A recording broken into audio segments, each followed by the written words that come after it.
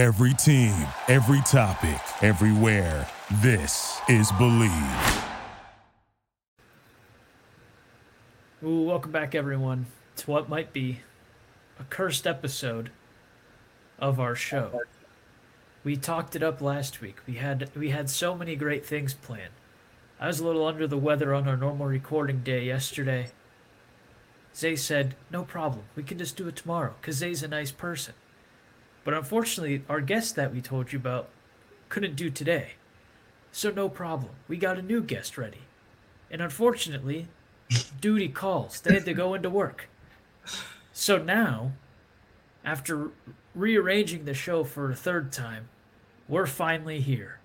And we're happy to be here. But I just hope everyone takes the time to appreciate what Zay and I have done to get this show playing in your ear holes this week, because it has been a massive undertaking for Zay more than myself. But anyway, we're glad you're here. It's Nick. It's Zay. But I'll let him speak for himself, because you know he's itching to get that intro in. Nick, I just want to applaud you with that intro first and foremost, bro. What a intro for, because you know what?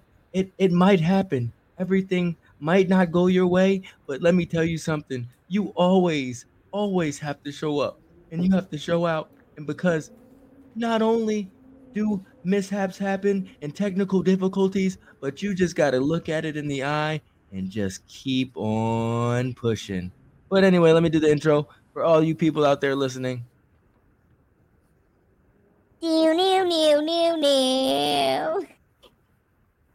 What's going on, everybody? We are back, and we're most certainly better, regardless of the circumstances, regardless of whoever shows up. Because guess what? Me and Nick are here to make a smile on, put a smile on your face. So, hey, Nick, what's going on, my guy?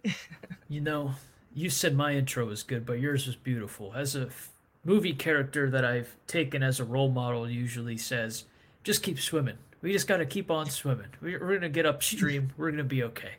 No, we're gonna make it to 42 Wallaby Way, Sydney, bro. Just no matter what happens, bro, we will make it to 42 Wallaby Way, Sydney. Shout out to Dory, and shout out to the people who helped her on her journey, because she couldn't do it without the turtle. She couldn't do it without the all those fishy direction pointing things. But guess what? Guest or not, you know, we will keep the show going. So We will. Nick, what you got? What's our topics for today? What we got going on? Well, Pitt's, as you know, lost a few position coaches over the last few weeks. Two very big position coaches, and Coach Underwood and Coach Partridge. But they've Definitely. replaced both of them. It's going to be a huge undertaking to do so, but they're going to try. And we're going to start with the wide receivers coach, who is now J.J. Laster. Now, Wow. interesting thing about him is that he took a job at Old Dominion from Western Carolina. If Western Carolina, sounds familiar, it does. Give me 2 seconds to get back there. So he took a job at Old Dominion last month, but now he's coming to Pitt. And if you haven't put it together yet, Western Carolina is where their new OC, Cade Bell, used to coach. So they're getting the whole gang back together down there from Western Carolina.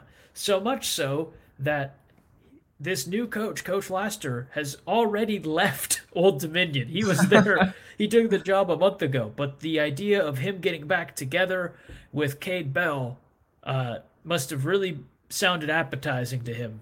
Obviously, it's a bigger scale, too, going to Pitt as opposed to Old Dominion. Nothing against Old Dominion. But playing in the ACC is a little bigger of a deal. While there, they'll also be reunited with C.J. Lee, according to Pittsburgh Sports Now, who was an All-Southern Conference honoree. At Western Carolina, right? Yes, at Western Carolina. Again, according to Pittsburgh Sports Now, he had 46 passes, 792 yards, 8 touchdowns. So you know, I see what they're doing, Nick. They're connecting the dots. You see, they are. They're connecting the dots in many ways that I don't know, but I guess Doozy has some type of plan that he's dissecting or creating, because I mean, it took them less than a week to find a replacement for Taquan Underwood, the old receiver coach, and you know it's I guess their intentions are very quick. So I gotta pat Doozy on the back because I don't know what plan he has devised, bro. But listen, I can just only applaud what he got going on. Golly. It's a big deal. Coach Narduzzi's been criticized, fair or not, by a lot of people during his tenure here at Pitt. Last year, obviously, I think people didn't have too high of expectations, but they definitely, I still think, came up a little short even of those when you look at some of the talent they had on the team. But now he's kind of selling out. He's bringing in all these Western Carolina coaches for this offense. A little bit of a dangerous game. I've gone to Rivers Casino a time or two myself. I've gone all in before. And Deuce is going all in on this Western Carolina regime, which, as we've said for a while, they were successful, but this is a different ball game now. Playing in a P5 conference, it's a much different level. But I respect it for going all in. You're getting guys who have worked together before, so there's that chemistry already. But still a bit of a risk here, swinging for the fences by hiring with guys that all were at the same job together.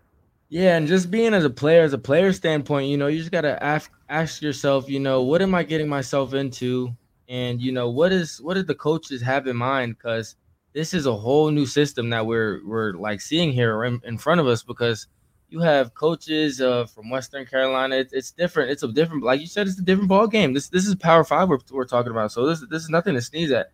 So I hope as a player, that this competition that we're versing is nothing. It's nothing to sneeze at. We talked about the schedule a few weeks ago on our other podcast. Make sure you guys listen to that. We talked about how the competition it's not going to be hard, but it's not going to be easy, but it's not going to be easy, So I just want these coaches to hopefully, get on their high horse and, wake them up, because this is a whole new system, bro, As a player, I just want to I hope, these coaches are coming in with a positive attitude, with, just a foot on the ground, staying 10 toes and getting after the players. But, it's definitely going to be a sight to see, because this is a whole new coaching staff. I think they cleared house. I think they definitely got a whole new system in there. So as a player, I'm like, all right. So I'm a senior. I'm like, this has to be the year, because this is a whole new system, whole new coaching staff. I'm kind of scared, bro. I'm not gonna lie. I'm kind of scared. This makes me scared. But this receiver coach looks the Laster. He sounds like a good guy, I hope I don't know anything about him, but I hope he's on his P's and Q's. You may be scared, but SMU, they should be even more scared because they don't know what's coming. They don't. That's a laugh. That's a laugh. Yeah. If you don't get that one, go back about a month ago where I tell Zay about SMU and Pitt and what a certain website said about their preseason rankings. If there's one thing I've learned about Zay and knowing him for 3 months, he's going to stand on his business, and he stood on it. He stood on it in that ranking. Anyway, though, as a former receiver for this team, you've been around coaching changes. You're going through some coaching changes now, and something it's not my business to share with the viewers what change you're going through in your athletic career. But I mean, you've gone through a lot of coaching changes in your time playing football. From what I've heard from you these last few months, what do you kind of make of them kind of going, as I said, all in and hiring a bunch of different guys from the same previous school? Do you like that risk, or do you think there's not that high of a reward for a very large risk? Well, I think that at the same time, as a big part of being a player, you have to learn to adapt. I think that as a standpoint from playing in Pitt, it's more so adapting to your coaches and making sure you take it step by step, because you can't just rush into things. I learned to taking my time and adjusting to how they teach, because every coach teaches different. Every coach's mindset is different, and it's just good to go with the flow. I'm a good keep on swimming like Dory, to keep on swimming. Dude, we are And getting the Wallaby way. yeah, getting the One way Wallaby or way. another. Yeah, and you can take bits and pieces from what the other coaches like taught you, but at the same time, you have to stick with the same regiment that the current coaches has for plan for you now. So I think a goal without a plan is just a wish. So you can have that in mind, everything that they teach you, but you have to have that same goal. You have to have a plan and attack it. But you have to also just listen and adjust and go with the flow and keep swimming. So it all connects, just like Doozy's doing with all of his, coaching and connecting the dots. And everything should align. Everything should go the way it should be, just as long as you stay your course and have a plan that reaches your goal.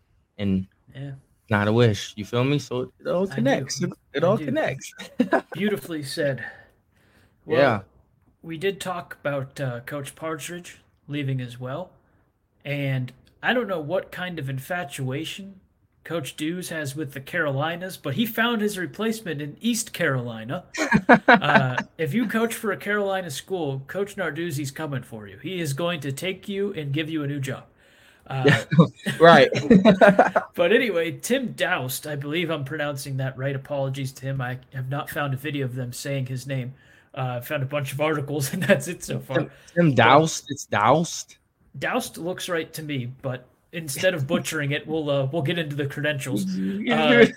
Over 20 years of coaching at the college level. He's coached with Syracuse before in the early 2010s in various roles, including special teams coordinator.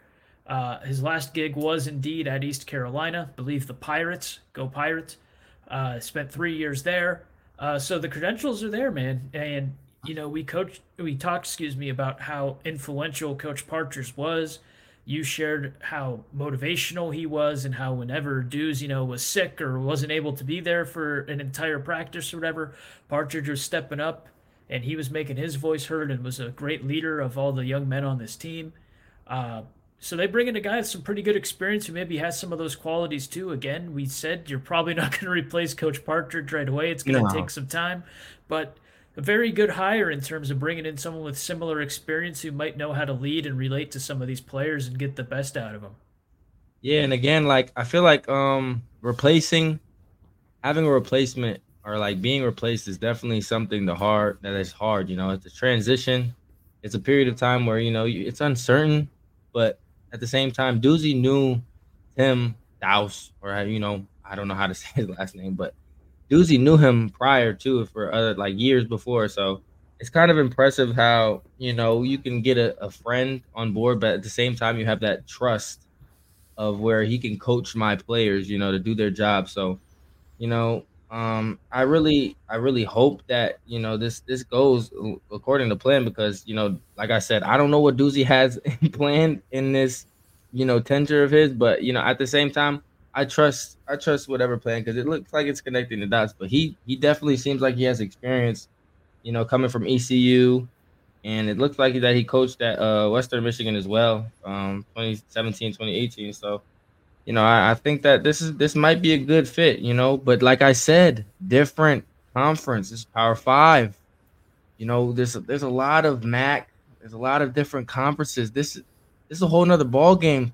So I really hope this, what I'm saying? This could be the turnaround. I'm really crossing my fingers right now. My toes, I'm crossing my piggies. I'm crossing everything, because this, this Power 5, different levels. There's levels to this. So I trust it. To keep swimming. Yeah, absolutely. They're just gonna keep coming back to just swimming. No. I do like how quickly they've been able to fill both of these roles too. They've addressed them both pretty much right away within a few weeks of each other. Yeah, I think that this whole transition is it has to.